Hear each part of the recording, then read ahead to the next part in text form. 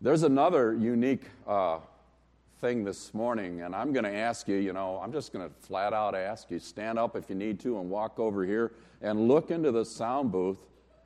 There's no way that I can preach too long now. They put a huge clock in there, and it's saying 10:34 right now. So that's a privilege and a blessing for all of you. So, the other one was hard to see, but you can't miss this one. So I think you're probably thankful for that. This is a special day for me personally. I have my sister Lois here from Rockford and my niece Jenny from Seattle. And it's a special day also. It's my brother's birthday. My brother passed away a number of years ago, but our family's together at this time. And it's one of those days that I'm really grateful for. And both of these ladies have really suffered significant loss in their lives, one recently in our lives, and one many years ago, but just as tragic even today. But I'm so thankful that we're together here. And in God's Word, Tom, I got my little piece of paper here from this morning's readings in God's Word. And the Lord spoke to me this morning. He said, "But I trust in you, O Lord. I say you are my God, and my times are in your hands." That's really something to think about. Our times are really in God's hands. They're not in ours. We don't control that. And then Jacob, when he was in the wilderness, he said, "Surely the Lord is in this place." So I think a lot and talk a lot about God's presence.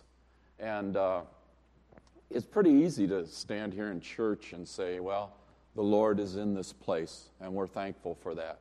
But when Jacob said those words, he was out in the middle of the desert, and he had a rock for a pillow, and he was scared to death, and he probably couldn't sleep, and God came to him in a vision and a dream.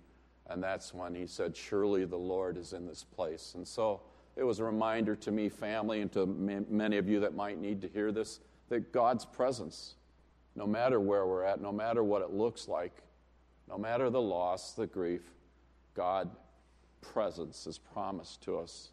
And it sustains me, and I know it's sustaining you as well. So our passage, our message today is entitled "Use It or Lose It." I love those stupid little titles, and it's from a passage, Romans 12, the first 8 verses, but let me just introduce it a little bit. Sir Isaac Newton, you've heard of him. I had to remind myself of who he was. That's just who I am. He was an English scientist and a philosopher, and he put into words the laws of motion. So he's a really, really bright man, and he understood motion, and so he put it into some words and some laws that we have. And the first part of it says that a body at rest stays at rest unless acted upon by an external force. I thought to myself, I could have told you that.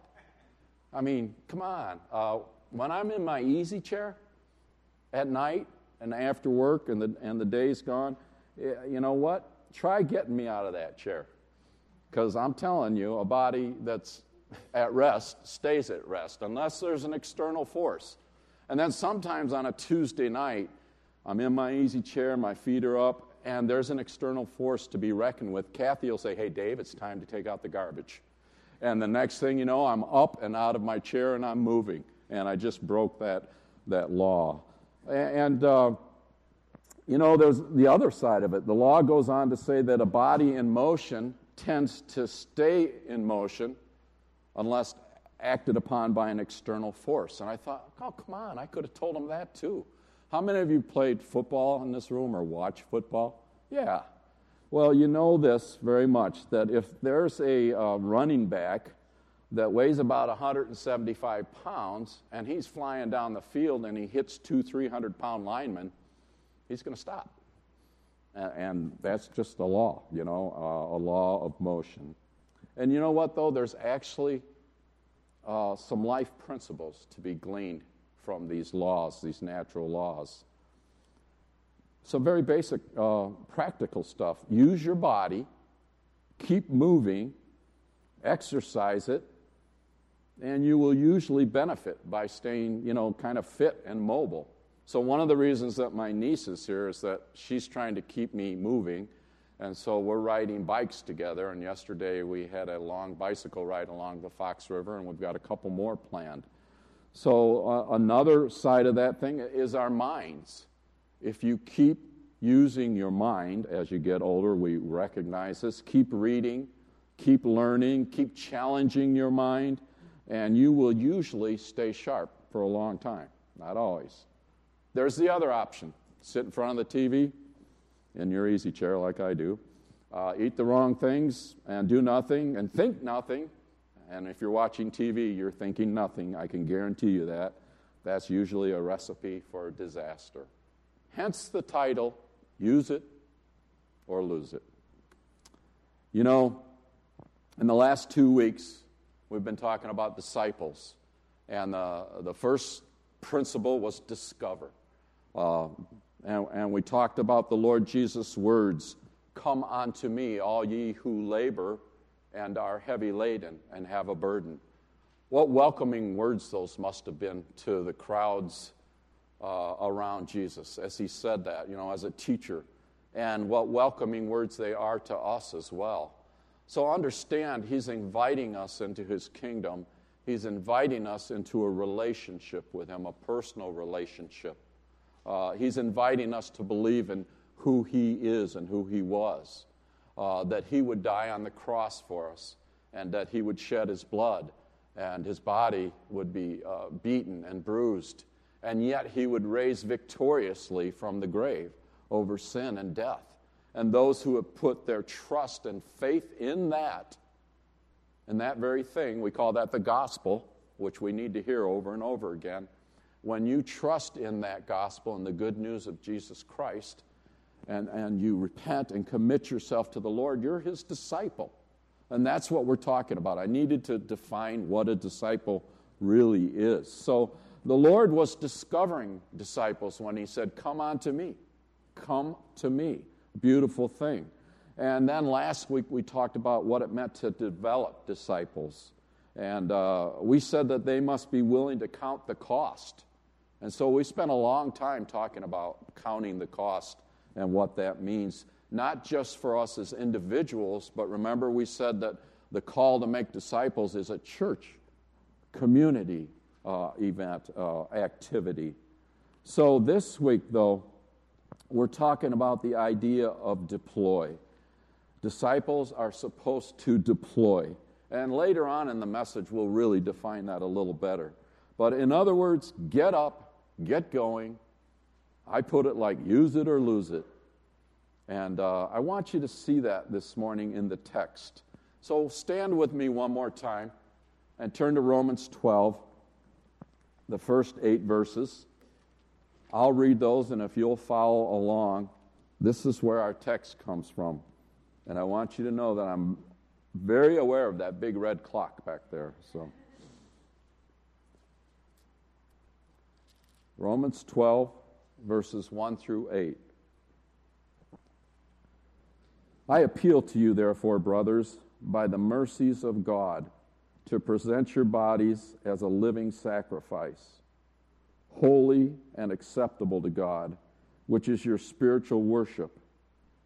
Do not be conformed to this world, but be transformed by the renewal of your mind, that by testing you may discern what is the will of God, what is good and acceptable and perfect.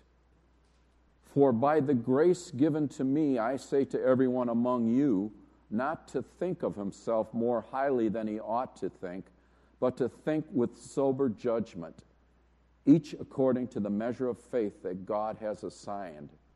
For as in one body we have many members, and the members do not all have the same function, so we, though many, are one body in Christ, and individually members one of another. Having gifts that differ according to the grace given to us, let us use them. if prophecy in proportion to our faith, if service in our serving, the one who teaches in his teaching, the one who exhorts in his exhortation, the one who contributes in generosity, the one who leads with zeal, and the one who does acts of mercy with cheerfulness. Father, would you teach us this morning from this passage? We ask this in Jesus' name. Amen. Please be seated. The first thing I'd like you to see this morning is that God's disciples are to be distinct. That comes from these first two verses that we just read. We spent a long time, I said last week, on what developed disciples look like. But we're thinking about deployment now. We're thinking about as you go out and as you use these gifts, we're to be distinct. And it's clear that the followers of Jesus, we're to stand out in the world. And you remember in Matthew 5, what we call the Sermon on the Mount, the Lord made that really clear in a couple of ways. He said to us, "You are the salt of the earth, but if the salt has lost its taste, what good is it?" So we're distinct. Salt is distinctive, is it not? If you pour a bunch of it on, I like it on steak and tomatoes and eggs and all those things, it's really distinctive. It's a spice. And we Christians, we disciples, are to be the spice of this world. We're to be distinctive. And the sad thing is, he says, when you lose that distinction, when you're just bland and tasteless, then you're like the rest of the world. And that's not good. And Jesus said we're to be distinct. And he said, well, if you can't understand that analogy, let me show you another one. And he goes on in that passage and he says, you are the light of the world. And that's pretty clear. I mean, this one's really easy to understand. He says, you're the light of the world. And he says, a city that's set on a hill cannot be hidden. How many of you have ever driven into Chattanooga at night or Birmingham at night? And some of these cities, you're kind of coming down through the mountains, and they're up on top of a hill, and it's a beautiful scenario. And that's what Jesus is teaching. When you've got a city on top of a hill, you can't hide that. And that's what Christians are to be like. He goes on and says, you don't put your light under a basket. He says, let your light shine. So we are to be distinct. So the question is this morning, and I've had to ask myself this, and I'm asking you to ask yourself this. As we deploy, how am I distinct from the world? Am I distinct from the world? Well, here's the ways that we're distinct according to God's Word. First of all, devoted bodies. We're distinct in that we present our bodies as a living sacrifice, holy and acceptable to God. In other words, our bodies, think about that in the culture that we live in, our bodies are to be set aside for God's use and for God's glory. Another place in the Corinthian letters, it says, do you not know that your body is the temple of the living God? That's an amazing thing for Christians to think about. And so I just want to say that to keep your body pure and unstained in the cultural climate that we live in today will make you distinct. It will make you stand out. You'll be salt and light if you preserve your body for the Lord, keeping it pure and unstained. And that's the moral aspect of that. Tom and the other Tom and Dan and I, we've been into prisons. I'm in there frequently, and we teach Christian fatherhood. And so a lot of men in prison, and not just in prison, in our culture, they have baby mamas. In other words, they have children by several different women. And so when we come to this aspect of keeping yourself pure and unstained, a lot of them wonder, is there hope for me? Can I undo? And so, if they're a follower of Christ, then we talk to them about forgiveness. And I talk to you and to myself about forgiveness. Many of us have messed up in that area. And yet God forgives us, and we can start with a clean slate.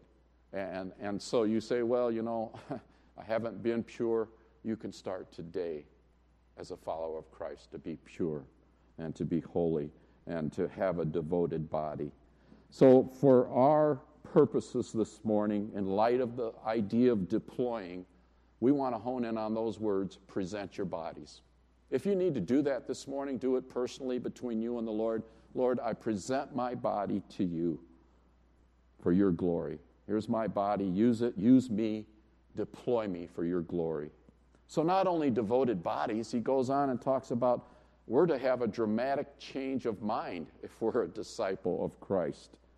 We're distinct in that we are not conformed to this world, but transformed by the renewal of your mind. Sounds kind of psychedelic, doesn't it? When I read that, it's like, whoa. I read about a man that was in prison, and he said, whoa, God touched my mind. It was like magic. He didn't know how to put it in all these Christian words, but I knew exactly what he meant. God transforms our minds in Christ. And so we're distinct that way. You know what? One of the most distinct things is that we walk by faith and not by sight. So that's what a Christian is. The world really wants to see, and I want to see, let's confess it. We often want to see what's up ahead. And how am I going to be able to pay these bills? And how am I going to be able to do this? And yet God tells us as his children, we're to live by faith, not by sight. And when you do that, the world's going to look at you like you're crazy. What do you mean you're trusting God, And they don't understand that. To them, it's foolishness. And we know that the Lord Jesus says, or God says he uses the foolish things of the world to confound the wise. So we're to have dramatic change of mind. Peter says, prepare your minds for action and be sober-minded. So that's my challenge as we're deploying, and we're talking about this idea of deployment. I want you to keep that in your head. We need to say to the Lord, please prepare my mind for action and deploy me for your glory. So God's disciples are to be distinct. One more thing. We're distinct in trying to discern God's will. It says, in that you may discern what is the will of God, what is good and acceptable and perfect. Suffice it to say, really, that God's will is made pretty clear in the Scriptures. How many of you have had long discussions and long thinking and read books about finding God's will? Come on. Oh, yeah. All my life, people have talked about, well, God's will. What is God's perfect will? What is God's permissive will? And all these ideas. And I think we try and make it into something that's way, way out there. And yet, when I look in the Scriptures, and turn to 1 Thessalonians with me, all through the Scriptures, it's spelled out what God's will is. And here's a couple of those texts. I'll just share those with you this morning. 1 Thessalonians chapter 4, and then we'll look at chapter 5 as well. 1 Thessalonians 4 and verses, I'm trying to get there. Come on, fingers work. 3 and 4. For this is the will of God, your sanctification. That word sanctification gets people all messed up too. It just literally means to set yourself aside for God's use. This is the Lord's will, your sanctification, that you abstain from sexual immorality, that each one of you know how to control his body in holiness and honor, not in the passion of lust, like the Gentiles who do not know God. So far this morning, it sounds like we're talking about in the area of immorality, God's will. But turn over to chapter 5, and it really begins to tell us a lot of things about God's will. And I start in verse 12. We ask you, brothers, to respect those who labor among you and over you in the Lord and admonish you. That's God's will. and to esteem them very highly in love because of their work. That's God's will. Be at peace among yourselves. God's will. We urge you, brothers, admonish the idle. Ooh, that's God's will. Encourage the faint-hearted. Help the weak. Both God's will. Be patient with them all. See that no one repays anyone evil for evil, but always seek to do good to one another and to everyone. And now it really gets pointed. Rejoice always. Pray without ceasing. Give thanks in all circumstances, for this is the will of God in Christ Jesus for you. Do not quench the Spirit. And it goes on. So I'm just going to tell you, if you're really confused about the Lord's will, try following those things. Just try following those things, and I'm going to guarantee you that God is going to direct your life. I've used this analogy before, so forgive me. Mark, if you're sitting Mark drives a semi-truck. If you're sitting in your semi-truck and the motor's not running and you got a hold of the steering wheel, can you turn that wheel? No, you can't even begin to turn that wheel. So here's the thing. You turn the motor on and you just start moving a little bit, and all of a sudden you can steer it. The picture's pretty basic. Moving forward, following the Lord Jesus Christ, He can direct you as you move forward. Very simple picture of God's will. So do those things and watch God lead you. In the Gospel of John, Jesus defines his disciples as those whose will is to do God's will. So this morning, the last point there is, God, help me to be deployed by doing your will for your glory. Moving on. God's gifts to his disciples are diverse. These are verses 3 through 8 of our text this morning. And last week we talked about disciple making as a function of the body of Christ, a community effort. And this text spells out the fact that God gives gifts to his disciples to be used as they are deployed. Verses 3 through 8, it says, for by grace given to me, not to think more highly, to sober judgment. And he talks about faith, and it goes on there. So first of all, the first thing that we see about these gifts, and how many of you struggle with whether or not you have a gift from God? Come on, yeah. See? Boy, I hope by the time we're done that you're not struggling with that. I really do, because God gives everybody a gift that is one of his followers. These gifts are designated by grace from God. They're gifts according to the grace that's given to us.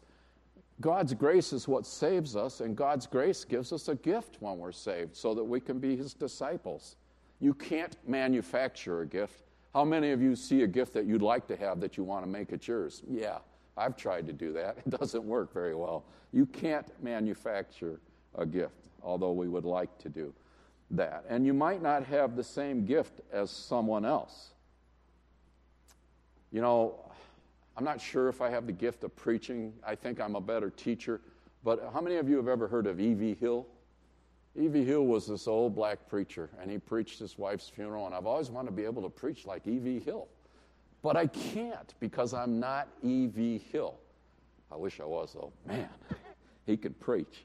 So when I think about those gifts, here's what's amazing. I might have the same gift as E.V. Hill, but God is going to use it through my distinct personality of who he made me to be. Think about that. That's what these gifts look like. Old song, There is a Balm in Gilead. Some of you remember that? Yeah. If you can't pray like Peter, and if you can't pray like Paul, or preach like Peter and pray like Paul, just tell the love of Jesus to sinners one and all. There is a balm. I love that because it says, if you can't preach like Peter and if you can't pray like Paul, then do whatever it is that God gifted you to do. That's the point this morning. Tell the love of Jesus. We're not deployed to be somebody else. We're deployed to be who Jesus made us to be through our own unique gifting. I think young people really, I know when I was younger and I'd hear preachers, I want to model myself after that. Don't model yourself after somebody other than Jesus. So, designated by grace from God are these gifts, and also these gifts are demonstrated through humility. I say to everyone among you not to think of himself more highly than he ought to think, but to think with sober judgment. So if we have a gift and we're too proud of that gift, that's not good. And if we don't give credit and glory to God, the Holy Spirit will not be in it. And believe me, in teaching and preaching and all other kinds of gifts, it's tempting to think about, hey, man, I'm really doing a good job here. I'm really nailing it, and that comes right before a fall. So pride is a dangerous thing.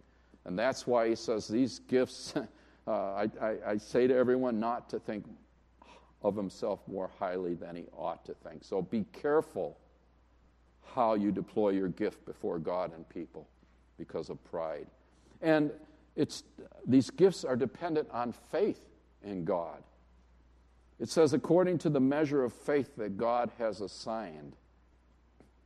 Apparently, we don't all have the same measure of faith. That's an interesting thought to me. It's like, why wouldn't God just give all of us the same amount of faith, as much as we could possibly have? Well, I don't understand that, but we're unique in God's eyes. And he's made us all different. So according to the measure of faith that God has assigned, we uniquely have because of God. So if you think you have great faith, be careful. Because God's word tells us, for by grace you're saved through faith, that not of yourselves, it's the gift of God. So even the faith that we have is a gift. And we can't manufacture faith. So we're thankful to God because of that. We have no means of pride. And thank God then that he has deployed you with a gift of faith. And under these gifts display the manifold glory of God. Let me reread verses 6 through 8. And I want you to think about the manifold glory of God and different gifts as I read it. It's pretty short. Having gifts that differ according to the grace given to us, let us use them. If prophecy, in proportion to our faith. If service, in our serving. The one who teaches in his teaching. The one who exhorts in his exhortation. The one who contributes in generosity. The one who leads with zeal. And the one who does acts of mercy with cheerfulness. Now listen to how Peter describes this. When we went through the book of 1 Peter, you probably remember this. Peter says, as each has received a gift, use it to, in other words, deploy, to serve one another as good stewards, remember that word, of God's varied grace. I love that word varied. I love the word manifold. When I think of manifold, I think kind of the rainbow or a sunset. It means many-fold, varied. And when you look at a sky that God has created and see every different hue and color, and when you look at a rainbow, it's got all these colors. By the way, did you know Kristen arranges her closet according to the rainbow? Isn't that amazing? That's my daughter. She's one of these, I don't know what you'd call her, but she's got everything. She's got everything organized. Let's just put it that way. So she's got a manifold glory of God closet with all these different colors arranged beautifully.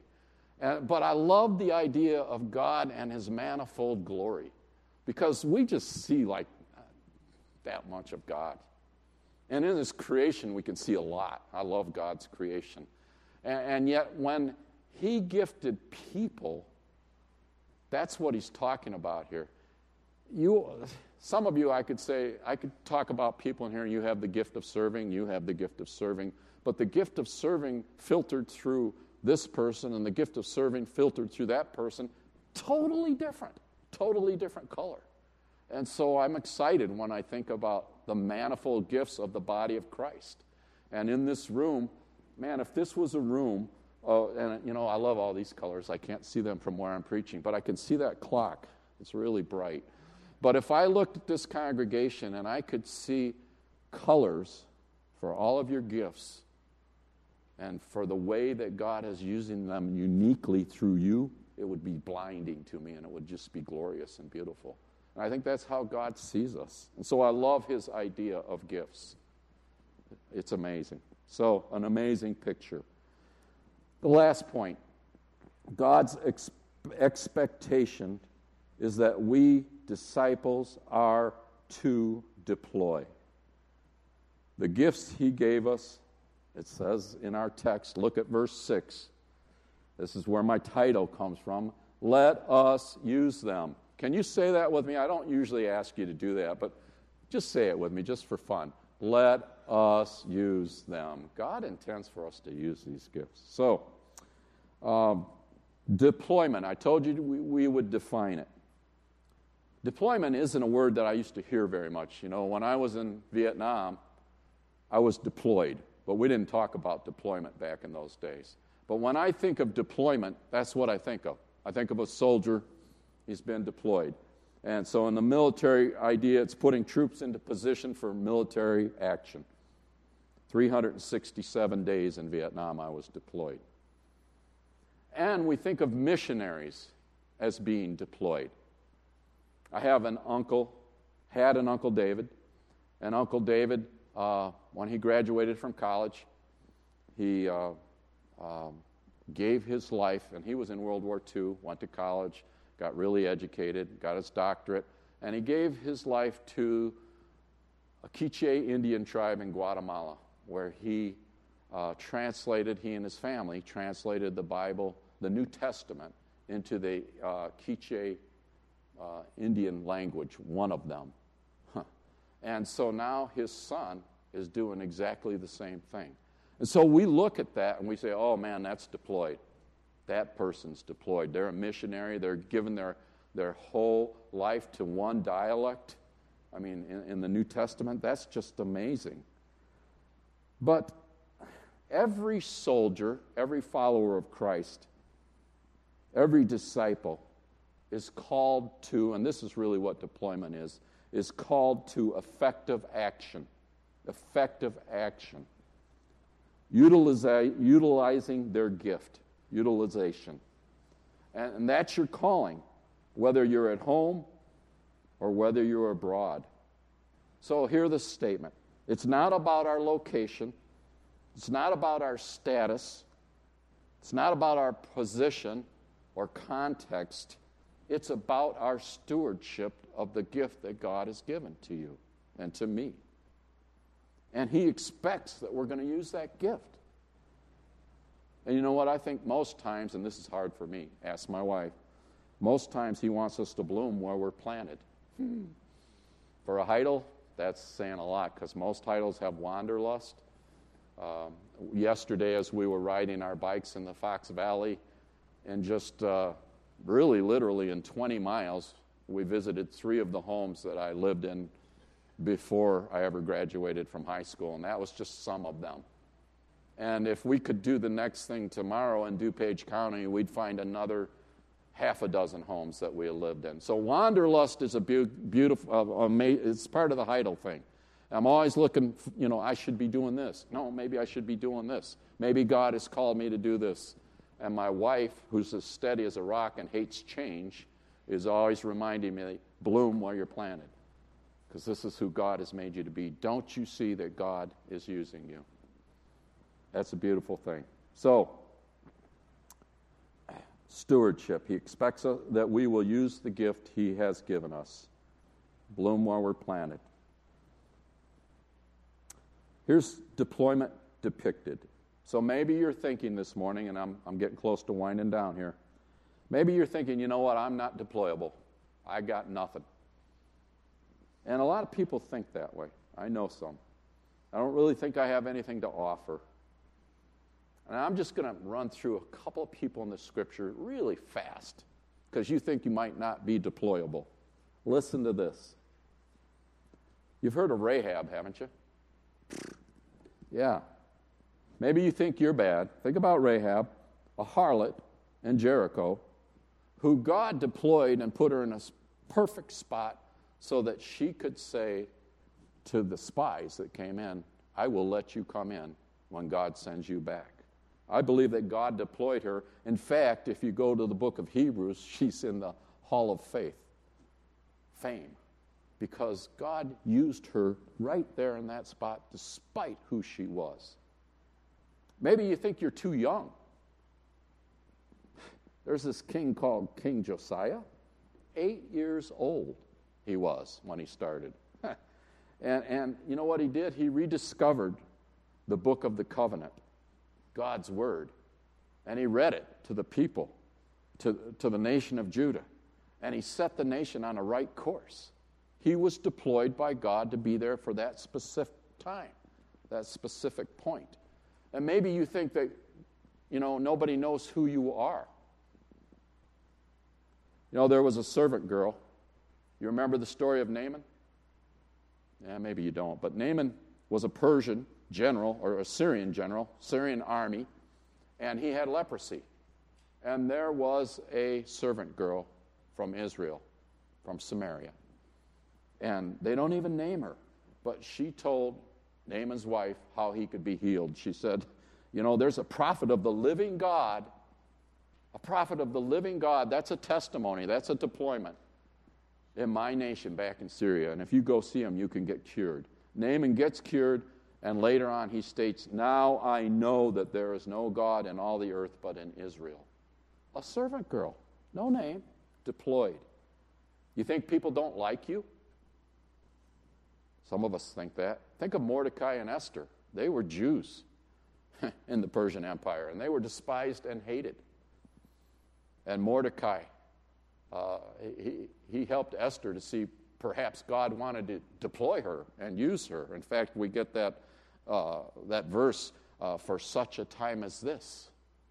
Perhaps God has put you here for such a time as this. People that were despised, and they saved their whole nation and turned history around. You know that I love working with prisoners because I relate well and feel like I'm one of them. Probably am. A criminal. The thief on the cross. What's that all about? We only see him for a couple minutes in the scriptures.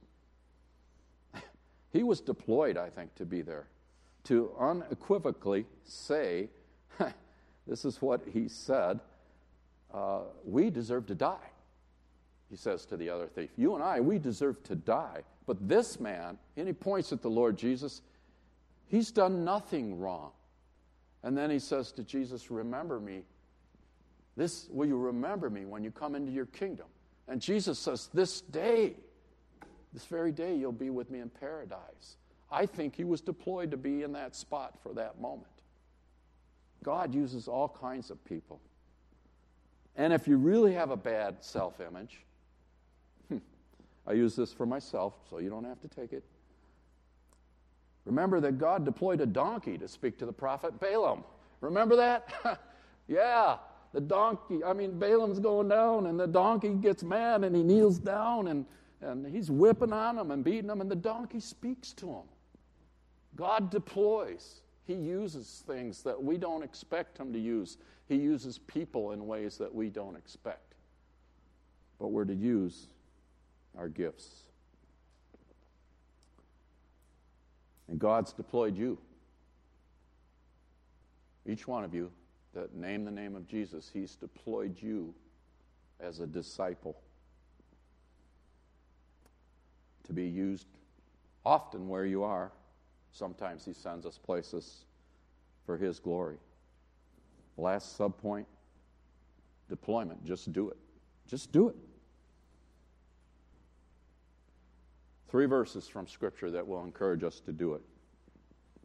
And then we're going to close. This is Peter.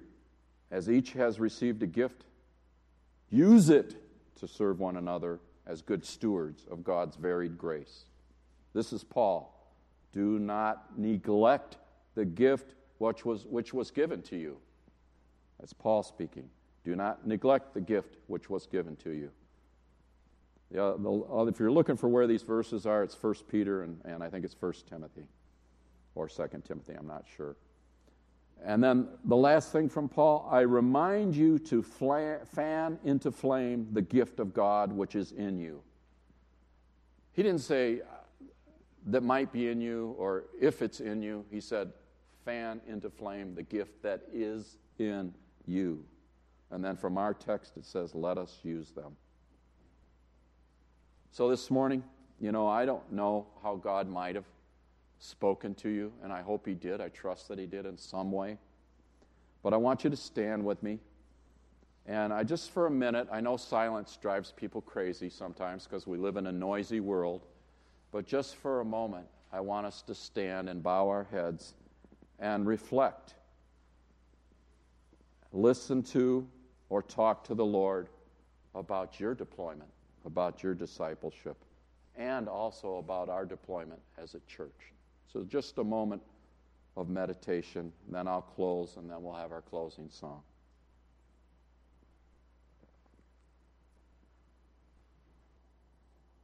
So, Father, we do look to you and ask, Father, that you would, first of all, break our hearts so that we would want to use the gifts that you've given us to serve one another and to serve those, Lord, that don't know you yet. And, Father, I pray that you will encourage everyone in this room with the fact that if they're a follower of you, Lord, that you've given them a gift. And I thank you for how that looks and how it glorifies you. And I pray that we'll always remember it's for your glory. And Father, I pray that individually and as a church, that we will manifest your glory through the gifts that you've given us, Father. Help us to deploy. Help us to use them. I ask these things in Jesus' name.